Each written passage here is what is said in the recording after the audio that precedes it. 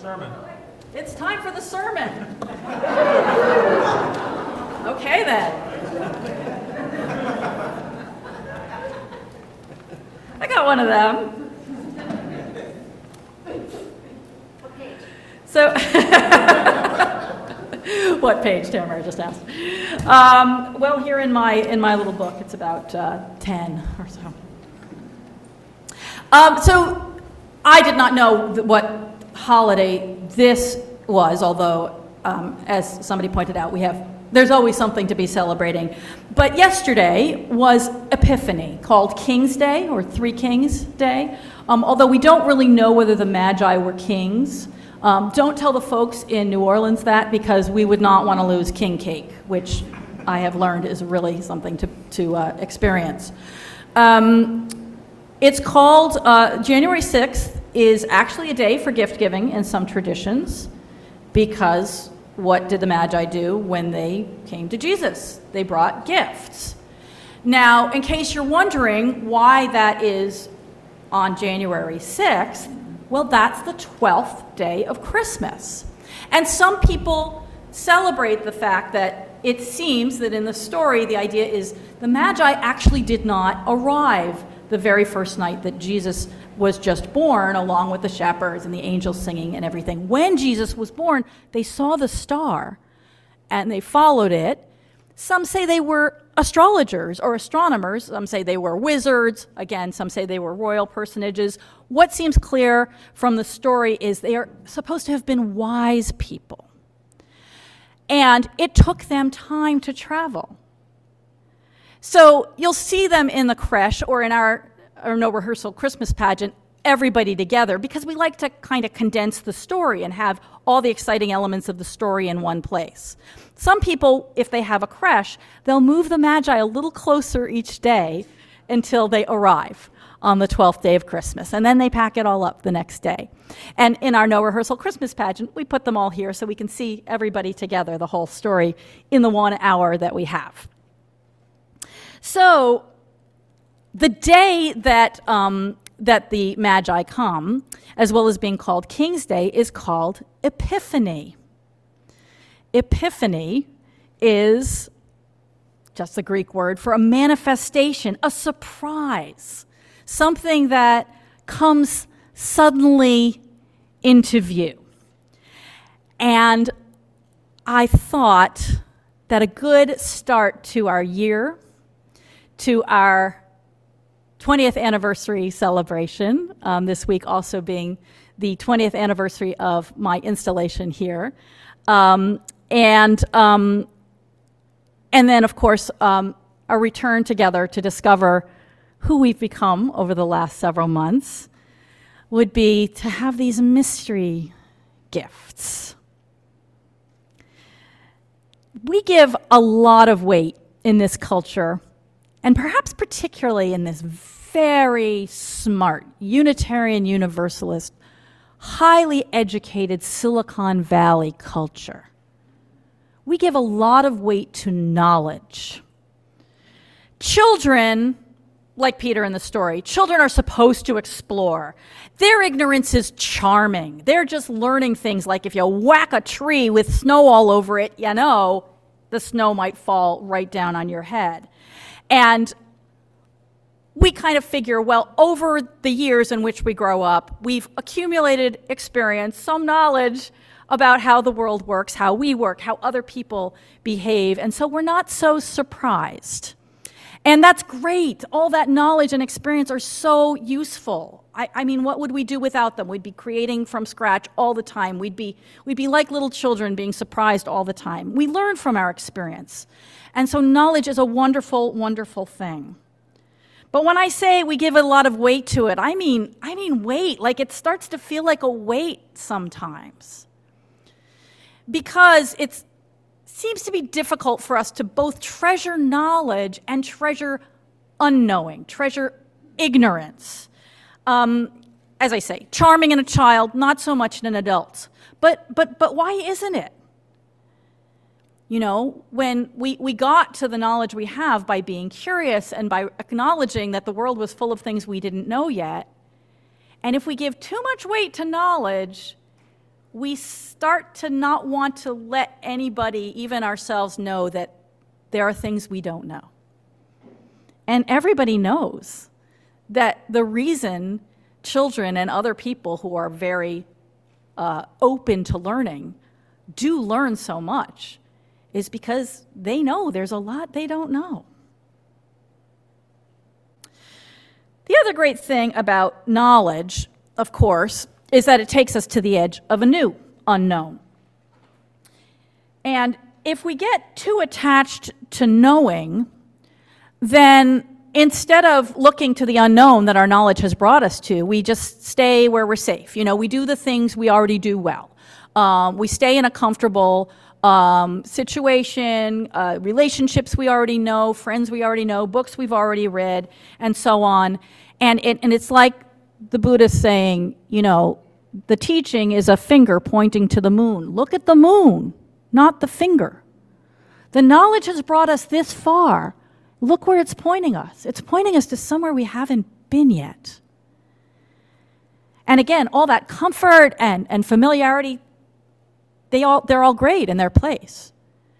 But if they take up so much room that we don't have room to look around and say, but now that we're at the edge that we couldn't have imagined we were at 10, 20, 40, 50 years ago, what can we discover?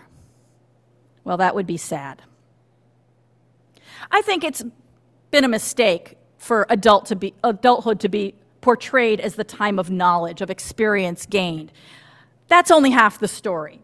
The other half is all of that greater vision, sensing of what is unknown to us, the mountains that we can only see because we've climbed that high. Now, in a culture that treasures knowledge, we don't think much of the saying, ignorance is bliss. And I don't think we should. I mean, the idea that, we're better off not knowing things, that's not usually true. But what if we turned that expression and viewed it from another angle? Ignorance is the sign that something awaits us just out of our sensing. And how exciting that is, that moment of about to discover. I'm going to put on my snowsuit and go out into the snow and see what happens when I walk this way or drag a stick or hit a tree or try to play snowball fights with the big boys. The unexpected. Like what's in the box. That's where life gets exciting. That's why we wrap presents, because the pleasure of that moment of what's in there is one of the great pleasures of adult as well as child life. We see that in the realm of scientific discovery, artistic discovery, the things that the Webb telescope shows us that we only imagined or couldn't imagine are all because somebody said, but what's out there that I don't know yet, that I don't even know I don't know? That's a lot of what I got to do with my 6 months. Try to spend some time in places of unknowing. And that can take so many forms, in addition to science and hiking and making works of art. The beginning of a friendship is a time of great unknowing. Will I even really like this person when we get to know each other better?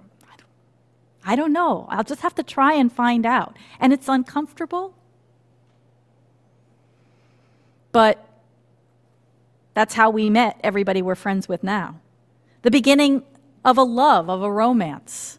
I don't know where this is going. Could be heartbreak. Could be disappointment. But one of the most exciting things in life is that adventure of not knowing. That moment of mystery. That's where we meet.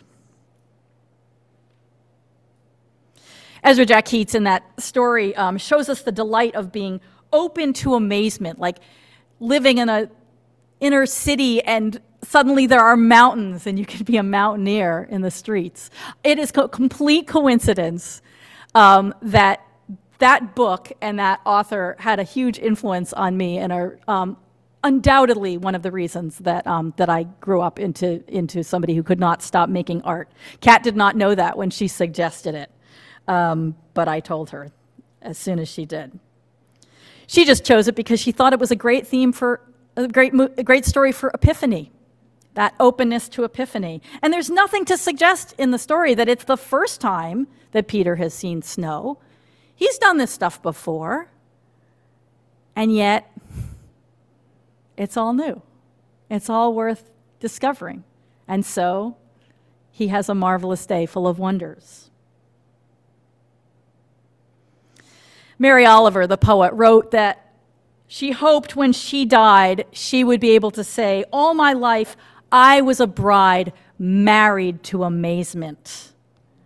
I didn't hear what she said on her deathbed, but I suspect, having read her poetry and heard her words, yes, she could say exactly that.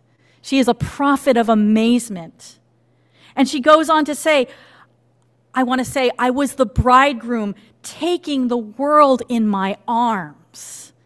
They're the same thing. We can't embrace the world with the joy of a newlywed if we take the attitude of, oh yeah, I know that already. It's always in those moments of mystery, discovery, a little discomfort of being in an unknown situation, an unknown place, that we can be amazed. It doesn't have to be big things either. It can just be a plant in our garden that we never looked at closely before. I understand that once scientists, at least physicists, seriously thought we had made all the important discoveries in that field, done and dusted. Maybe some still do. Doesn't appear to be the case. But even if we had, even if we'd worked out all the big questions of the workings of the universe, we would still have the mystery of each person. We can never really completely know another person. There's something about what happens in here and in here that even our words, even our music and art and dance and poetry can't quite convey. We can never be sure if we have expressed ourselves to a friend, even one who says, "Oh, I know exactly what you mean." Do they? Or are they hearing something different than what we said? And likewise, we understand the people we know best, and yet we don't know exactly what's going on in there.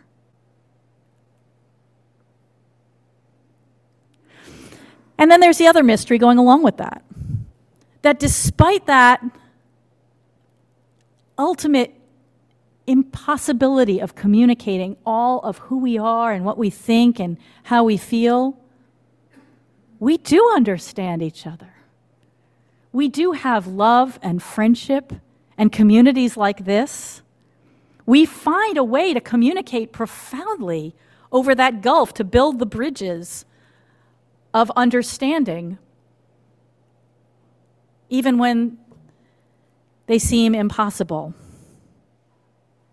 Something that gives me hope as we look across to Gaza and other places that are just tormented by the deepest kinds of misunderstandings and disagreements. That paradox of how hard it is to communicate with each other and how we seem to do it anyway, that's another one of the mysteries I explored during this time you granted me. And now we reunite to share what has happened in our absence from each other, what we've discovered, how we have changed.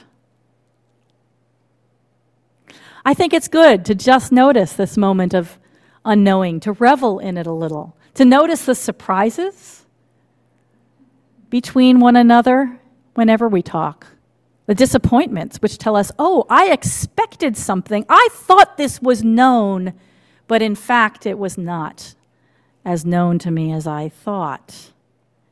I think it's really good for us as Unitarian Universalists to notice that, because I think UUism as a whole is a little in love with knowing, to the exclusion sometimes of unknowing. This is a tradition that was born of the Enlightenment. This is something else I've been thinking about a lot, and you'll probably hear about it a lot more from me over the next couple of years. It was a wonderful time in human existence, the movement in Western Europe known as the Enlightenment, where philosophy and science and all sorts of exploration, some very destructive, but some just opened our lives to all sorts of knowing. Oh, we can explore the physical world in all of these new ways and have all this new understanding. And it leads to a whole other understanding of our nature. This was the milieu in which this tradition began to arise. So it's no surprise that we have this marvelous, heady sense of what humans can know. We are amazing when we start to explore and we use our minds and we use our senses. But then, do we get attached again to the finger and forget that the reason that's so thrilling is because it brings us into encounter again and again with something we don't yet know and may never understand. You know, to a child, adults are the ones who know, in contrast to their own ignorance of the world. And then we reach adolescence and we discover, hey, we can be the knowers too. That's pretty cool. I know all this stuff that I did not understand at all just a few years ago. And believing that we know it all and are now free of ignorance is sometimes an adolescent's idea of what it means to be grown up. But to really grow up is this: to realize that there's still as much to learn as ever, and that in fact, the more we know, the more we see we have yet to uncover, and we'll never discover it all before we breathe our last breath. So much to explore, so much of which we are still ignorant in that wonderful way. I think that Unitarian Universalism can be stuck in early adolescence sometimes. We sit on that peak of knowledge, and I'm speaking as a movement, where we are, what we value as a tradition. We sit up there on that peak of knowledge and say, wow, look at all the things I've done.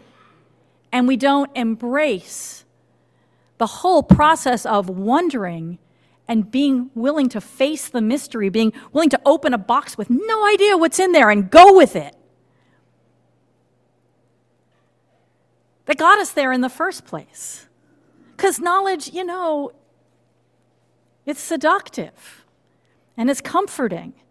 And you get tired always saying, I don't know, I don't know. But in the end, maturity means moving on to new unknowns and realizing that they'll never end.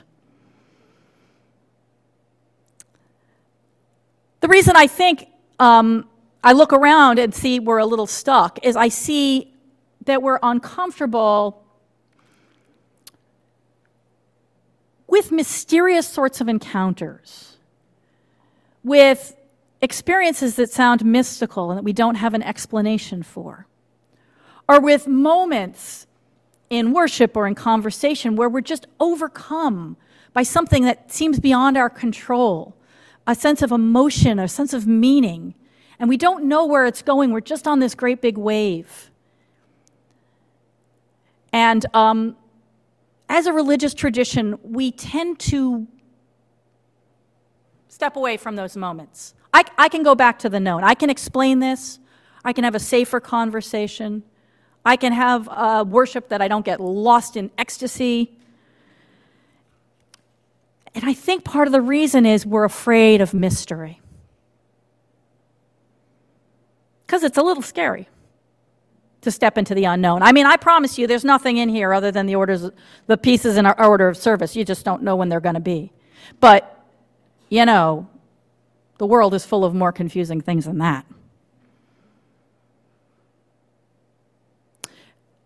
there's an idea in history and philosophy that modernism, that other child of the Enlightenment, disenchanted the world. That we used to live in a world that seemed magical. We didn't have explanations for things like a rainbow, for example. And when we did, we were literally disenchanted.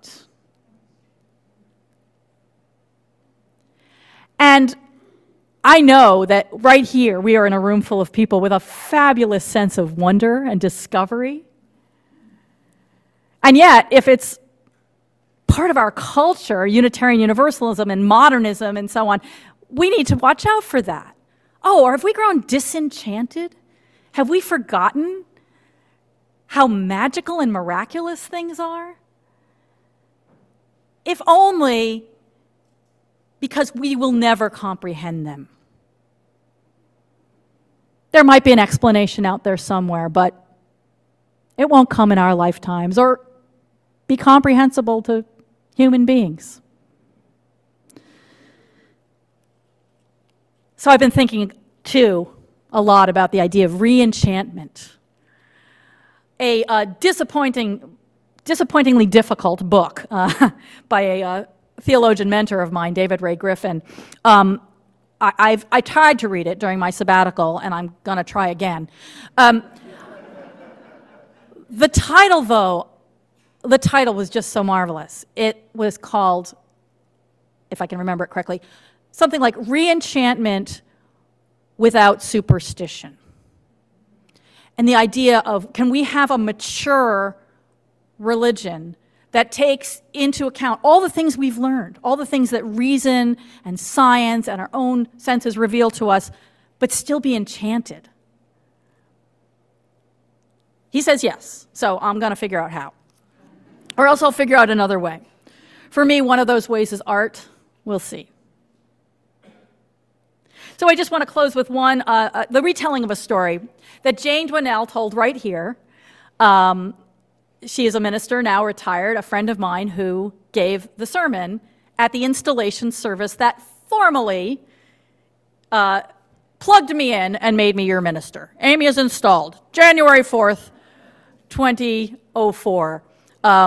We'd actually been working together for some months at that time. But that installation is the time when we shared a covenant, we sang together of what we hoped for, and Jane gave a sermon called Radical Hospitality.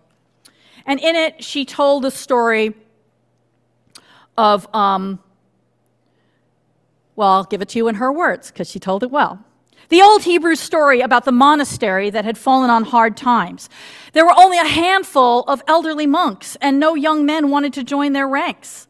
One day, the abbot went to visit his old friend, the rabbi, to read scripture together and talk. The abbot poured his heart out to his friend, the rabbi, and spoke of the dying monastery. And the rabbi listened carefully. They sat in silence. They prayed together. And as they parted, the rabbi spoke. One of you is the Messiah. And the abbot wondered what he could possibly mean by that. Now, the abbot and rabbi both knew literally what he meant, so I'll explain if you don't know the Messiah. Messiah is the figure in both Judaism and Christianity who will usher in an era of goodwill. Some say when evil cannot happen, when everybody prospers, when the lion lies down with the lamb, in the words of Isaiah. In Christianity, the thought is that Jesus was the Messiah and will return. Jews say the Messiah has yet to come. Well, the Messiah is someone you look for and wait for and prepare for. So when the abbot returned to the monastery, he shared with the monks the rabbi's parting words. One of you is the Messiah. How could that be? Brother Eldred is so grumpy, and Brother Philip, well, he's pretty boring.